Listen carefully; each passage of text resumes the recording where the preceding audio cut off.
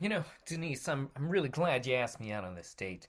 I mean, ever since we met on Suck SUK, um, it's been really great, and I just obviously there's a obviously since where we met, there's a question I'm dying to ask you. Of course. What is the question? Well, Denise, I gotta be honest with you. Even though we met on a vampire fan dating app, I also like it when there's, werewolves involved. You know what I mean? It just spices it up. Makes it feel like there's more of a relationship between them. You get what I'm saying? Like, it just adds to the mythology. Oh my god.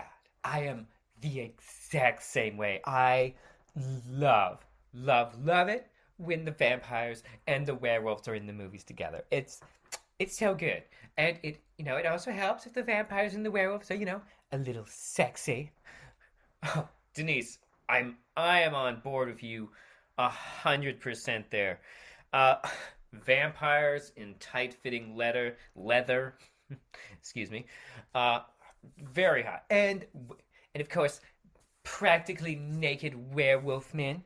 Oh, delightful. And of course, there's got to be action.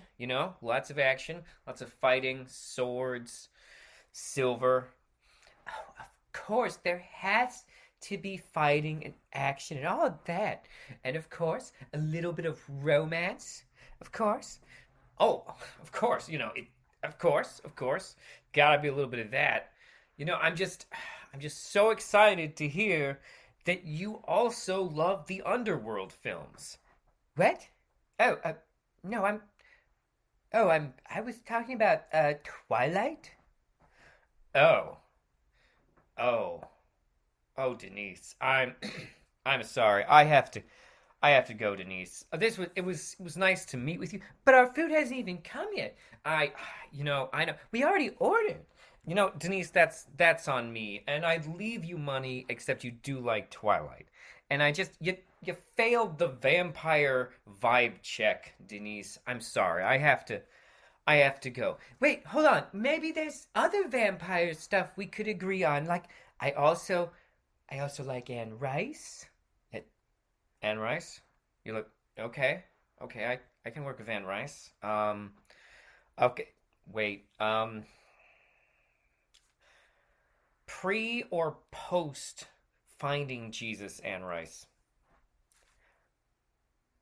Well, post, obviously. Okay, I'm sorry. Denise, I have to go. Clearly, you're thinking like weird Mormon shit, and I'm thinking like light S&M. This just isn't gonna work. You have a great day. But wait, hold on. You ordered surf and turf. I didn't expect to pay for surf and turf. You said we were going Dutch.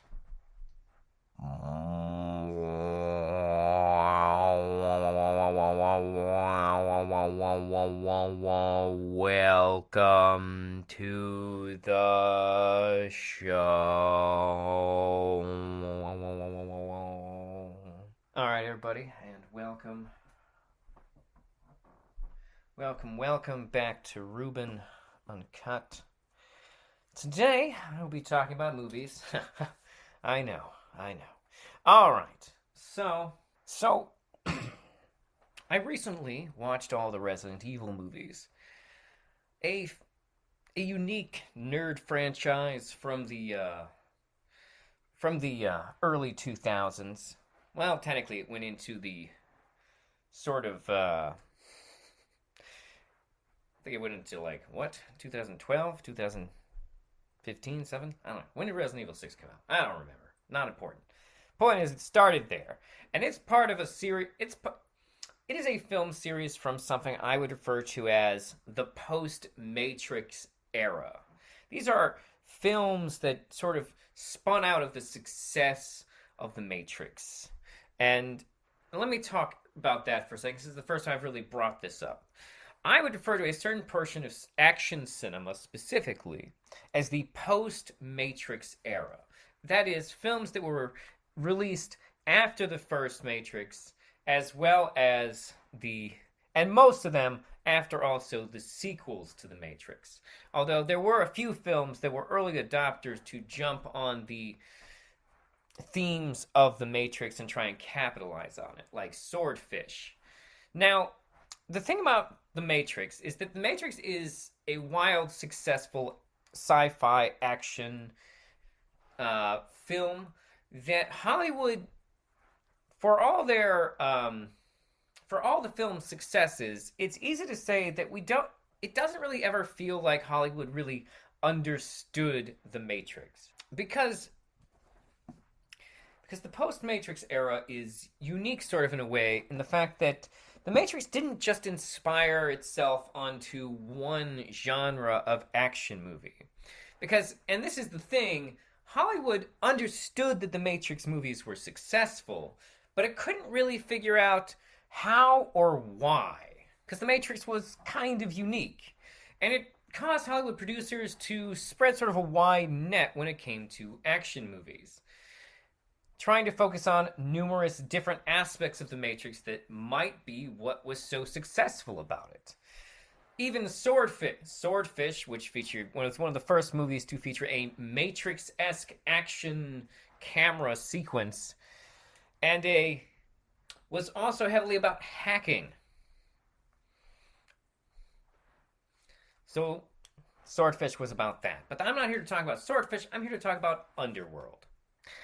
Oh, wait, but let me finish talking about this real quick. The various genres that the Matrix sort of caused Hollywood to throw more money into were things like fantasy movies, science fiction movies, and of course, kung fu films. Wire fighting and over-the-top action sequences were now almost requisite to action movies. You couldn't do an action movie without some type of slow-mo or wire work if you didn't want your films to feel sort of, I don't know, antiquated. So this inspired things like making Jet Li a big star in America for like a decade. And also Jackie Chan. Although Jackie Chan had quite a cult following before the film Rush Hour, Jackie Chan still sort of came up in this time period as well. However, it also inspired things like now superhero movies were already making their way heavily into cinemas at this point.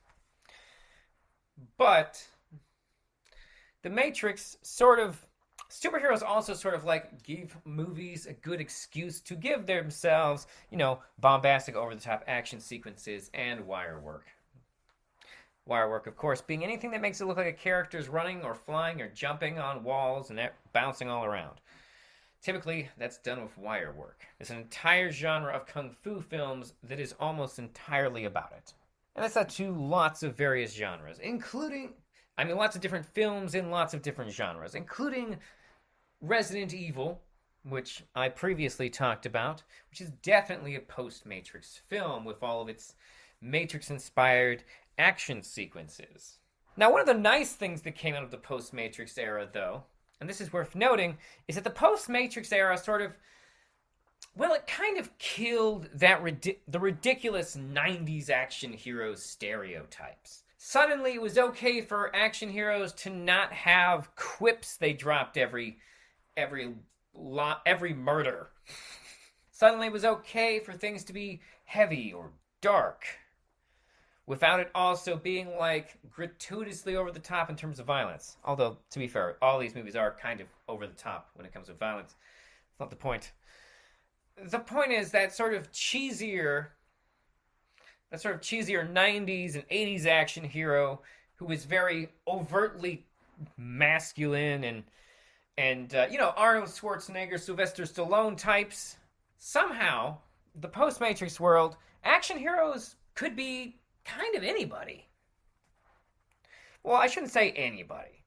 But the fact of the matter is it definitely brought diversity more into action movies. And don't get me wrong, I'm not saying there weren't movies that featured diversity in action movies before. Women and minorities leading action movies is a thing that's always been going on. Although, understand, to a lesser degree in the mainstream.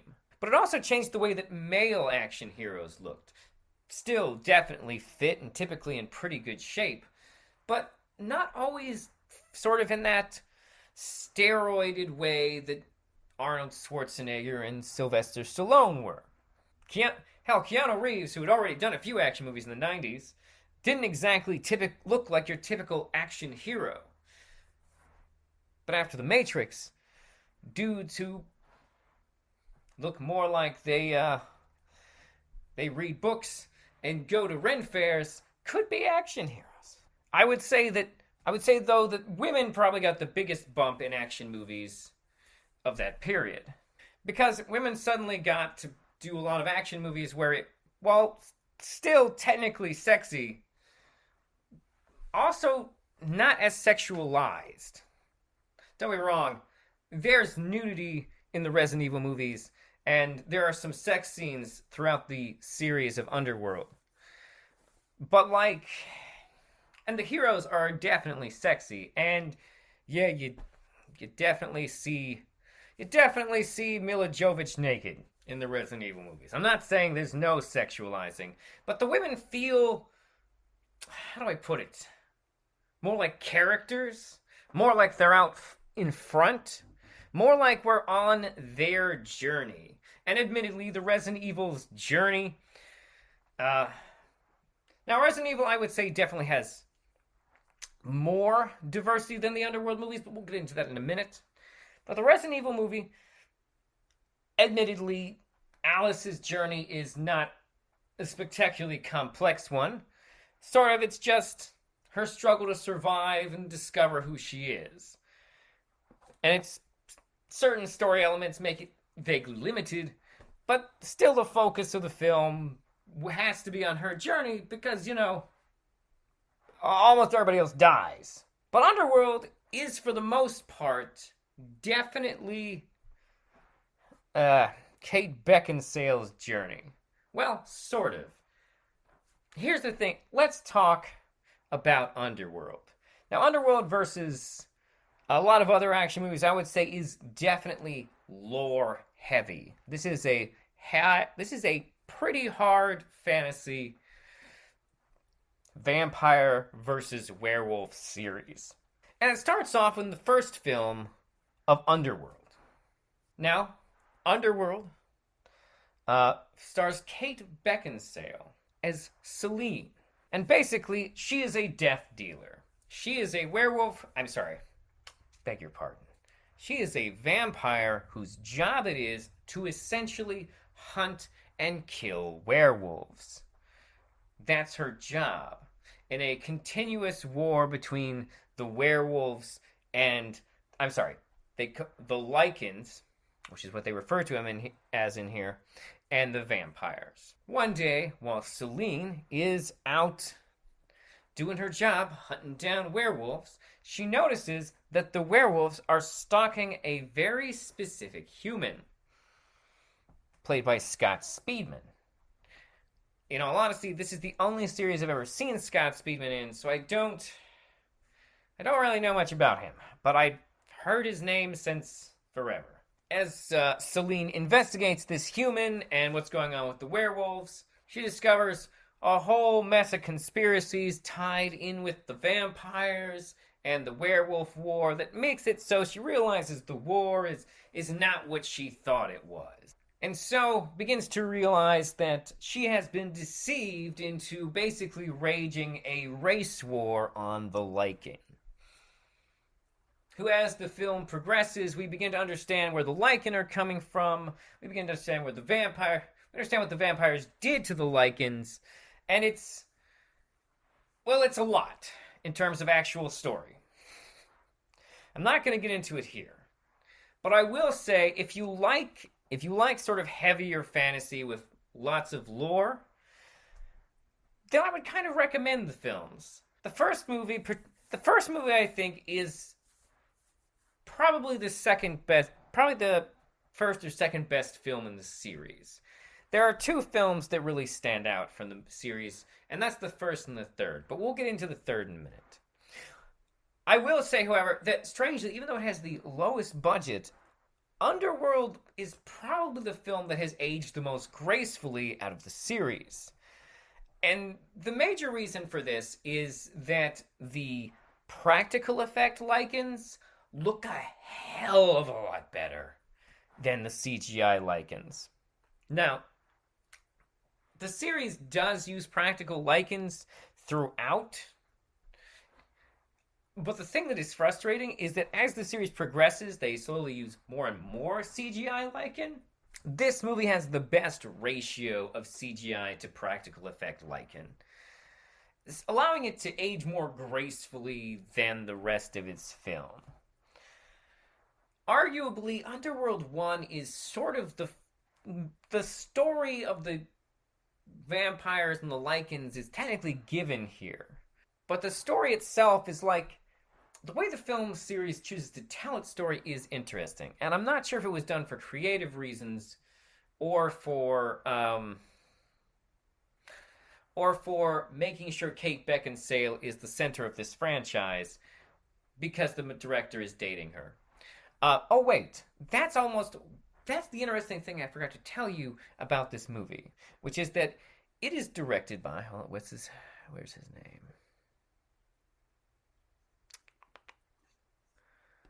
What is this guy? Lynn Wiseman, I believe.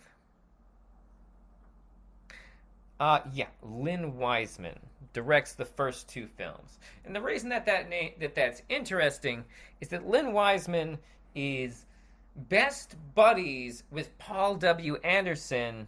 Sorry, Paul W. S. Anderson, who made the Resident Evil movies, and just like Paul W. S. Anderson, who was dating and then married Mila Jovovich during the making of the Resident Evil movies, he was dating and then married Kate Beckinsale while making the Underworld movies. So that's just fun or weird. I'm not sure.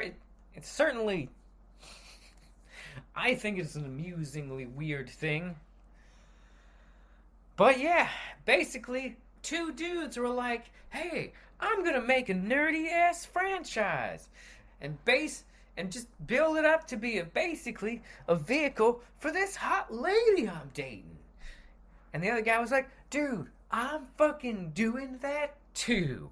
And because that's essentially, that's essentially what both the movies are. Fantasy movies directed by guys to make jobs for their hot girlfriends. Now, whether or not the purpose of the job was to make them their girlfriends, or the purpose of the job was to give their girlfriends jobs, I couldn't tell you.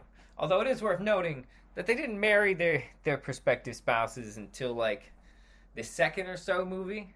Although the one that makes Underworld really weird is that Kate Beckinsale was previously married to head werewolf Michael Sheen, who plays Lucian in the film. And so like he was in a film with his, at the time, were they dating or married? I don't remember. But Michael Sheen was with Kate Beckinsale and they were together, I think, at the beginning of the filming of this movie. And then as the franchise went on, she was married to the director, which is weird. Yeah. So it kind of feels okay. So in this case, it kind of feels like Lynn Wiseman was like, I'm gonna use this movie series to steal Michael Sheen's girlfriend. Also, fun weird fact: the director claims that essentially Selene is based off a like-named Marvel comic books character, only without the copyright or approval and whatnot. I'm surprised nobody got sued. So anyways, in the first Underworld movie, basically, Kate Beckinsale's character uncovers a plot and believes that the head of her clan, our vampire clan, is secretly plotting with the Lycan. And then that leads to her waking up Bill Nighy's Victor, who, by the way, is a highlight of the series. Bill Nighy is in like 3 of these movies, and he's technically he's in 2 of these movies. He appears in one of them in flashbacks, but the 2 movies he's in, he's doing a great job. Go you, Bill Nighy! You're one hell of a vampire. But anyways, So Selena uncovers of this plot, which leads to her uncovering this secret fact about their history, and which ultimately leads to her deciding to rescue the human that the werewolves are trying to get their hands on, because the werewolves want to use this human to make a werewolf vampire hybrid who will be super powerful. Essentially, it's full of a lot of fantasy and intrigue and action, and by the end of it, Scott Speedman's is a hybrid. I won't go into how it happens, but essentially by the end, he's the hybrid, and they're in love. Now, I will say, the first movie was weirdly billed as like a Romeo and Juliet story, and the first movie really isn't. Like, her journey, I would say Celine's journey is a lot more individualistic and different than the stories of Romeo and Juliet. If anything, the third movie, which I'll get into in a minute, is a lot more like Romeo and Juliet. Anyways, the first movie I definitely recommend. It's a good time. If you're down for some fantasy and you don't mind trying to follow like Game of Thrones-esque lore that comes at you kind of fast and hard. Which brings you to Underworld Evolution. Well, basically, Underworld Evolution is that Celine and Scott Speedman's character, Michael, are on the run from her previous vampire coven, who think that the hybrid is an abomination and needs to be wiped out. And Celine has been totally disillusioned with the vampires now that she realizes how fucking racist they are. Now, the thing that's interesting about this movie has much more of a heavy emphasis on the fact that Michael and Celine have a romance. And I'm going to be honest with you here. The thing about this is in the first movie, the romance is really not there. Like, in the first movie, you don't really think she's into him until, like, way late in the film. Like, for most of the film, I think it doesn't feel like they have a chemistry or an interest in each other. They just want to survive. So what I'm saying is, in the second movie, it feels like they're trauma bonded as fuck. Basically, they're both on the run. They have no one else. They fall in love with each other. Which makes sense. The interesting things about the second movie is that the first and second movie continues to tell, like, what is kind of the real story of Underworld in a weird way. Because both the first and second movies are constantly building in this lore of something that happened a long ass time ago between the vampires and the werewolves. And each of those movies sort of builds in a different piece of what was going on and how their world was formed. But in a way, they both reference the same story, the same series of events. Underworld Evolution is also interesting because it brings in the third faction of the Immortal. Because in the story, all the vampires and werewolves are descended from the world's first immortal man, Corvinus. I forget his first name. But so Corvinus, played by Derek Jacobi, is an immortal who is neither lycan nor vampire. The story being that that one of each of his sons had been infected by one of the other. One bitten by a vampire and the other bitten by a werewolf. But Corvinus is technically a human immortal. And secretly runs has an army of humans who go around making sure that other humans don't find out about Corvinus' children. And essentially try and keep their populations from causing too much damage to the human world. And this sort of all culminates into Celine herself becoming a new type of hybrid who is also part human hybrid. And she can now walk in the sun. Yeah, I know. That does sound like Blade. But the second movie is fun. And the interesting thing about the second movie also is that there's a deliberate change of filter. The first movie has a very stark, cold filter on the imagery. The first film is an almost black and blue, or sorry, white and blue type appearance. Everything is extremely pale or extremely dark. The second movie, interestingly enough, changes this up. And the filter almost resembles dawn, like a strange sort of yellowish warmth has been added to many of the scenes. And I'm not entirely sure what the film is trying to convey here, but it does feel like it is conveying something. These scenes specifically seem to occur when her and Michael are together. Leading me to believe that the director was trying to go for something here, trying to imply some type of humanizing effect between the two of them. The thing that is clear that we know about the events that were in the past is that at one point, the Lycan were slaves to the vampires. And I will say this is the thing that's interesting about the first three movies in this series is that at a certain point, you're like, this is pretty clearly about race. Like, it's very clear that the vampires are the oppressors, and the Lycan are the people who are oppressed. And that's made even clearer in the third movie. The thing that's interesting about the third movie is that many people could argue from a storytelling point, the third movie should have happened first. Because in many ways, the third movie is really about the inciting incidents that took place thousands of years before Kate Beckinsale's character is involved. Interestingly enough, this film stars Michael Sheen again, who was apparently more than happy to return to the franchise, even though the franchise makes his ex and the guy who stole his ex tons of money. So, where was I? So, Underworld Rise of the Lycans is about this inciting incident. And it tells us the story of Lucian, who is in love with Sonia, who is Bill Nighy, a.k.a. Victor, the evil bad guy from the first movie.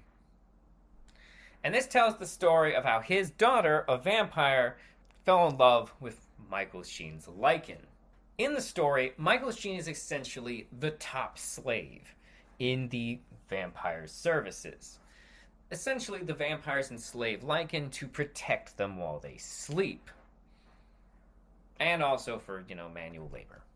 The thing that's within the lore of the story, essentially, the son of Corvinus, who was bit by a werewolf, essentially slowly turned into a horrific monster who could not control himself. And so he was eventually eventually sort of permanently imprisoned, much to his vampire brother's dismay. However, one day another werewolf, because even before they had sort of trained them to take care of them while they slept, use them for manual labor. There were essentially two types of Lycan, the ones that were totally out of control, and later the more human ones. Essentially what happened is that Michael Sheen's Lucian character is born from one of their enslaved, sort of more animalistic Lycan. And lo and behold, he has a human form, something that most of the Lycan have lost, and therefore can be intelligent, and his transformations can be controlled. And so he is then used to bite prisoners to turn them into more of his type of Lycan, so that they can have manual labor. However, eventually Sonia falls in love with Lucian, and that does not make Victor happy. And the whole movie is about their struggle to overcome their sort of, the racism towards their intermarriage, because the series really is about racism aimed at uh mixed race people, or at least that is the first movie. Well, I'm sorry, the first three movies. The first three movies, essentially, for being so white, essentially, for being such a largely white cast films, are essentially about what I just said. The racism aimed at sort of mixed race people. Fun fact I just discovered. So I will say, I just made fun of the movie for having largely white cast, which is true. However, in fact, like when I think about the movies, I can only really think of one prominent black actor in the film, and I don't know what this means, but I just found out that the one prominent black actor that I can think of from the films is also in the films as a Lycan. Like, I'm sorry, no. He's in the film as a Lycan, and he's also the guy who wrote the movies. Well, co-wrote the movies with Lynn Wiseman. So that's interesting. I don't know what that means. Well, actually, I just discovered that. I just thought that was interesting. That's what happens. That's what makes it easier to pull movies up when you're actually talking about them. So you see them and you're like, oh, weird facts about the things. Fun fact, also, the three people who wrote these movies were Kevin Gruvaux, the gentleman I'm just referring to, who plays Raz, or Raze, R-A-Z-E, Lynn Wiseman, and a guy named Danny McBride. And no, he's not that Danny McBride. I thought that at first too, but I checked and it wasn't. Alright, anyways, where was I? Underworld Rise of the Lycan is honestly, it might be the best movie in the series. It kind of, it's just good, and it kind of makes, the way it ties into the first movie is actually really solid. And in terms of prequels, it's an actually good prequel, is what I'm saying. A lot of prequels pull a lot of George Lucas bullshit. And Underworld's Rise of the Lycan doesn't. Its connections that it makes to the later movies make sense. And aren't, a waste. Now, the thing is, though, is that if you watch the other two movies, you know how the third movie is going to end. Because the ending of the third movie is told to us in those movies. In fact, what I would recommend is if you are someone who if you're someone who needs to see things instead of have people tell you them, you might want to watch Underworld Rise of the Lycan first. Because you remember how I said that the first two movies are kind of lore heavy? Well, technically speaking, Underworld's Rise of the Lycan is the lore they're referring to. Now, in fairness, the one there is one thing that kind of makes more sense if you watch the second movie before the third movie. But generally speaking, the third movie, for some people, might make the series easier to digest if you watch the third movie first. If you want to watch them in the original way that they were released, that still totally works. It gives it like a Tarantino-esque twist on how you absorb the story. Mildly. But some people might want to watch the third movie first. Now, the third movie does have a lot more CGI Lycan than the first movie, so I will say it has, once again, not aged as well as the first movie. Which is why I do go back and forth on which of these movies is the best in the series. But let it be known, it's definitely the first or third movie. And it's a nice, tight little, it's a surprisingly tight, enjoyable little fantasy trilogy. Which brings us to the fourth and fifth movies, which are different. No, they're okay. So we go to Underworld Awakening. Underworld Awakening was essentially an attempt to was sort of like the return of Kate Beckinsale to the series, sort of like the kick it back up there with Kate Beckinsale. Yeah, the part that got most of you involved with these into these movies to begin with. And actually, Underworld Awakening is interesting. It is the movie in the series with the highest budget, and it is also the film in the series that made the most money at box office. Now, I'm sorry, I worded that wrong. It had the highest box office. Technically, since it cost the most to make, its margin of profit was probably lower than some of the other films, especially when you consider the first film uh, was especially when you consider the first film was real cheap to produce, real cheap. Like it definitely made at least 3 or 4 times its budget. But Underworld Awakening, they were like, you know what? Let's throw a little bit extra money at this series. And you can kind of feel it in the film. It's definitely got a higher octane of action than the previous films. Basically, somehow at some point, Kate Beckinsale. At the beginning of the film, Kate Beckinsale and Scott Speedman's characters are captured by humans because humans have now after the events of Underworld Evolution have now become aware of vampires and werewolves, and so now they're out on the street hunting and exterminating them. And the humans are now hunting both of them, and they have tests that they do on them to try and determine if they're human and catch them. And basically, Scott Speedman's character kind of gets blowed up, and so does Celine's character. And they get caught, and they wake up like 12 years later. And when they wake up, well, Celine wakes up 12 years later in a weird human-owned facility where they do tests on vampires and werewolves, and essentially where they develop the technology to catch the vampires and werewolves. So someone wakes her up and she escapes. And she keeps having these weird visions that she thinks are going to lead her to Michael. Kind of a spoiler, but they actually lead her to a 12-year-old girl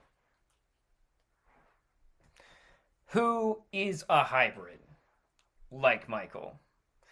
And as the story develops, we learn is Celine's daughter, who they, I guess, cut out of her while she was unconscious, and who they had been raising in captivity to experiment on her.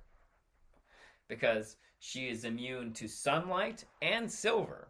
Now, the thing that's kind of nice about this movie is that there's a lot going on for Kate Beckinsale's character in terms of, like, emotions and things that she's affected by. And she's on a journey to try and find Michael, the guy who she's trauma bonded to hardcore, and now she's got this daughter with her. And she's in a world she doesn't recognize because the movie suddenly looks super modern. Don't get me wrong, the first movie took place in a contemporary, like, British setting with, like, regular humans and train cars and cell phones and shit. But, like, 2012, Underworld Awakening definitely feels more like it takes place a little bit in the near future. Probably, like, today. Well, that would only be 10 years from 2012. Anyways, where was I? Alright. Basically, she takes shelter in another coven, led by a vampire named Thomas, played by Charles Dance, and his son, David. Also, Celine's daughter is named Eve. And so it's kind of a mess, because now the humans are hunting Celine, and the werewolves seem to be out of the picture, and whatnot. However, there's some twists, there's some turns, there's some new discoveries. It goes around. It's generally a nice, tight action movie. It's only an hour and 28 minutes, so you're not going to be, like, losing a ton of time watching it. But anyways, there are some things that are weird about Underworld Awakening. First of all, I have to assume the fact that Scott Speedman's character is barely in the film and honestly could easily be a body double, means that maybe he wasn't available or interested or something. I don't know. But he's only his character is barely in the film. Now, this does set up an interesting thing for Kate Beckinsale's character to have as a goal, a want, if you will. Very emotionally powerful one. And of course, now she's dealing with this child she never knew she had. It's a lot for her character, and she's still doing all the action stuff, fighting vampires and werewolves. Now, the one thing that is weird about this point in the series is that Awakenings kind of deviates from the allegories of the previous films. Where if I look at the previous films and I go, oh, the allegory is pretty clear here. It's basically about the violence and racism directed at black people and mixed race people using vampires and lichen as metaphors. And then you get to the Underworld Awakening, and it gets a little, and it's clear that they're not really focused on that metaphor anymore. And if they were, it would be weird, because, kind of a spoiler, but in this movie, the werewolves are definitely the baddies. And that feels off from the movie's from the previous film's metaphor. It's almost as if we've gotten to the point where the franchise is no longer talking about its metaphor anymore. There's also a good guy human named Michael, played by Michael Ealy, who's a detective cop guy. Stephen Ray is also in the movie as a creepy scientist. And so that just adds a weird layer. I'm going to give the films the benefit of the doubt and say that because this film is technically written and directed by other people who were not the original writers, and by the original writers, I mean Kevin Grevall, the guy I was previously talking about, who apparently originally created the characters. Since it wasn't written by that guy, I'm going to assume that might be part of it, but it definitely deviates from the original metaphor quite a bit. Now, that being said, the character and adventure stuff is still pretty solid and entertaining. And it sets up some interesting things for the final film, the fifth film, to touch on.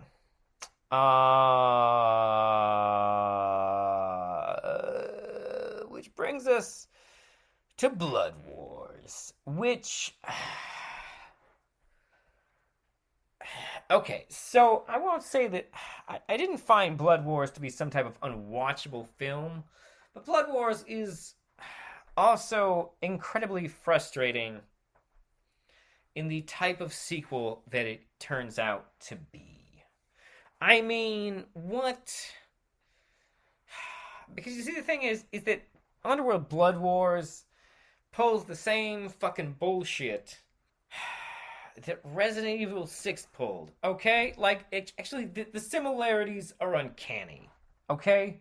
Basically, both movies, in Resident Evil 5 and Underworld 4, the same kind of thing happens, where they basically give the main character a daughter, okay? They give them a character, and they set up a bunch of stakes, very climactic stakes. In Resident Evil 5, the climactic stake they set up was there's going to be a showdown at the White House between the armies of the undead and the Umbrella Corporation and the last survivors of humanity, including Alice and her daughter. And then at the end of Awakenings, they're like, I've got my daughter now, and we're going to go find Michael. And it's a whole new world now, because we got the humans being dicks to us. I guess now the humans are the oppressors. But that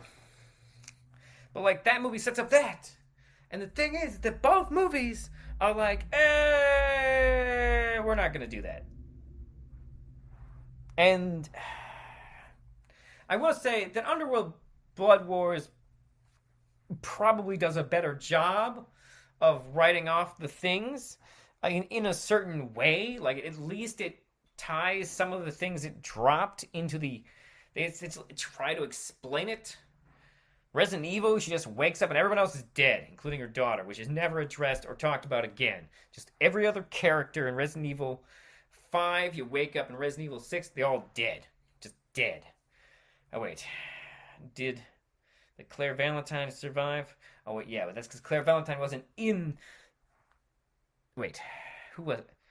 One of the female characters from Resident Evil survived. I can't remember who, but I'm getting distracted. But basically, in Resident Evil 6, she woke up. All those characters and ideas had already, like, they lost the final battle. Every other character died. Just her roaming the wasteland now. And then, in Underworld, Blood Wars, we get to find out that the daughter that Kate Beckinsale's character has just become involved with in the previous film, at some point decided that for both their safety, she was just gonna write her mom a letter and disappear. And that's exactly what she does. Just vamooses, gone, bam, written out of the story, never comes to anything. There's this incredibly powerful hybrid wandering the world, and it doesn't matter. Ugh. Now, during the film, Kate Beckinsale's character does claim to be on a quest to find Michael. That is her goal. But she is getting pulled in to the vampire werewolf war because it looks like the Lycans have gotten their shit together and they are somehow stronger and the silver's not hurting them like it used to. Something's going on. And it just... Now, the thing about this movie is in the previous movie, the character David, who was the vampire Thomas's kid, he's now a main character. And in fact, arguably this film is... You could say that a large part of this movie is about him. Really, a lot of the film is his journey. Now, don't get me wrong, Celine's character is still going on her own journey, and ultimately is the ass kicker who comes through most of the film. And but Vampire David, a lot of the story is about him. And that's okay. He's not bad, but it does make you feel like the franchise has strayed from its storytelling quite a bit at this point.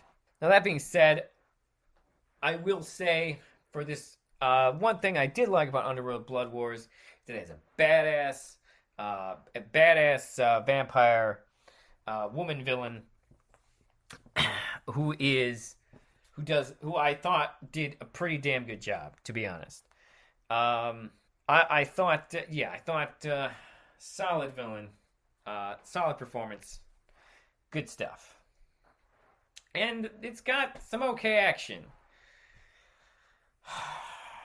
But by the end of the film, it is also worth noting, I should also mention this, I said the vampire villainess is cool, but the werewolf half of the villain dynamic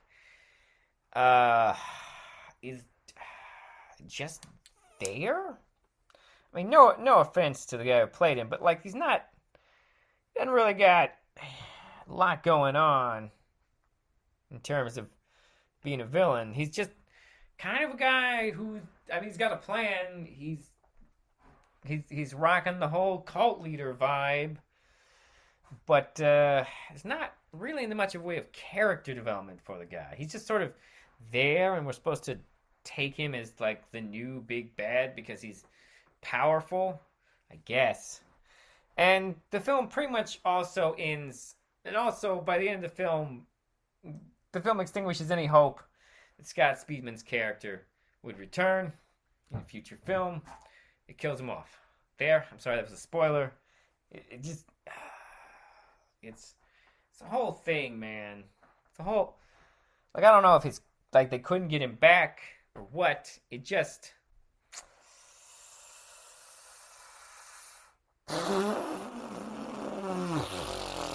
I just didn't. I don't know. Overall, I would definitely say that I can recommend the first three movies. I think the first three movies are pretty great. I really do. Don't get me wrong; they're not perfect movies, and they're a little cheesy. And if there's one thing I'll say about Underworld movies versus the Resident Evil movies, that I know some people would probably prefer about the Resident Evil movies versus the Underworld movies. The Underworld movies definitely take themselves more seriously. Like Underworld has more a Game of Thrones vibe. Like that is the other thing. Also, I was under the last movie feels very Game of Thrones. Like that's another problem with the Blood Wars movie. Is it like everything that was set up with the humans in the fourth movie just not there? The humans don't matter at all in Blood Wars. Like why did we even set them up as a threat in the previous movie? Their actions aren't having any consequences on the story. Why? Didn't do anything with it. Ugh. So, in conclusion, I kind of like the Underworld movies better than the Resident Evil movies. I think they are technically, in terms of storytelling, at least the first three movies, I think are better than the Resident Evil movies. That being said, the Resident Evil movies don't take themselves as seriously and have a little bit more of a mainstreamness to them. I don't know how else to describe it. But overall, I did like the Underworld movies. There's, like I said, I got into the whole world building that the first three movies set up. I thought it was really nice. Fun stuff. And decent action. Nothing groundbreaking. And clearly sometimes they're operating with inside their budget. But overall, if anything I have said sounds even remotely interesting to you, I do recommend seeing them. Now, they are heads up, they are rated R. Now, if you're into vampire stuff, that probably doesn't bother you. But, just giving you a heads up, like the Resident Evil movies, these movies are pretty graphically violent. Maybe not as gratuitous as the Resident Evil movies, but still, there's blood and decapitations and people getting stabbed with stuff. Because, vampires. All right. Well, want to thank you for listening. I hope you enjoyed this. Please check out more of my podcast if this is your first time listening. Also, please, if you like what you've heard, please recommend my podcast to people. Feel free to interact with me over social media. Wherever you get your podcast, please like, subscribe, or whatever it is your individual podcast supplier provides you with in terms of positive options that will help people notice me. Want to thank you very much for listening, and you have a wonderful vampire day. Wait a minute, vampire day? Would that be a day that suck the energy out of you? Ah, shit, no, that sounds like a terrible day to have. Have a lichen day. I mean, no, that doesn't make any sense. I hope you lichen your day. I get a feeling this will only get worse. I should stop.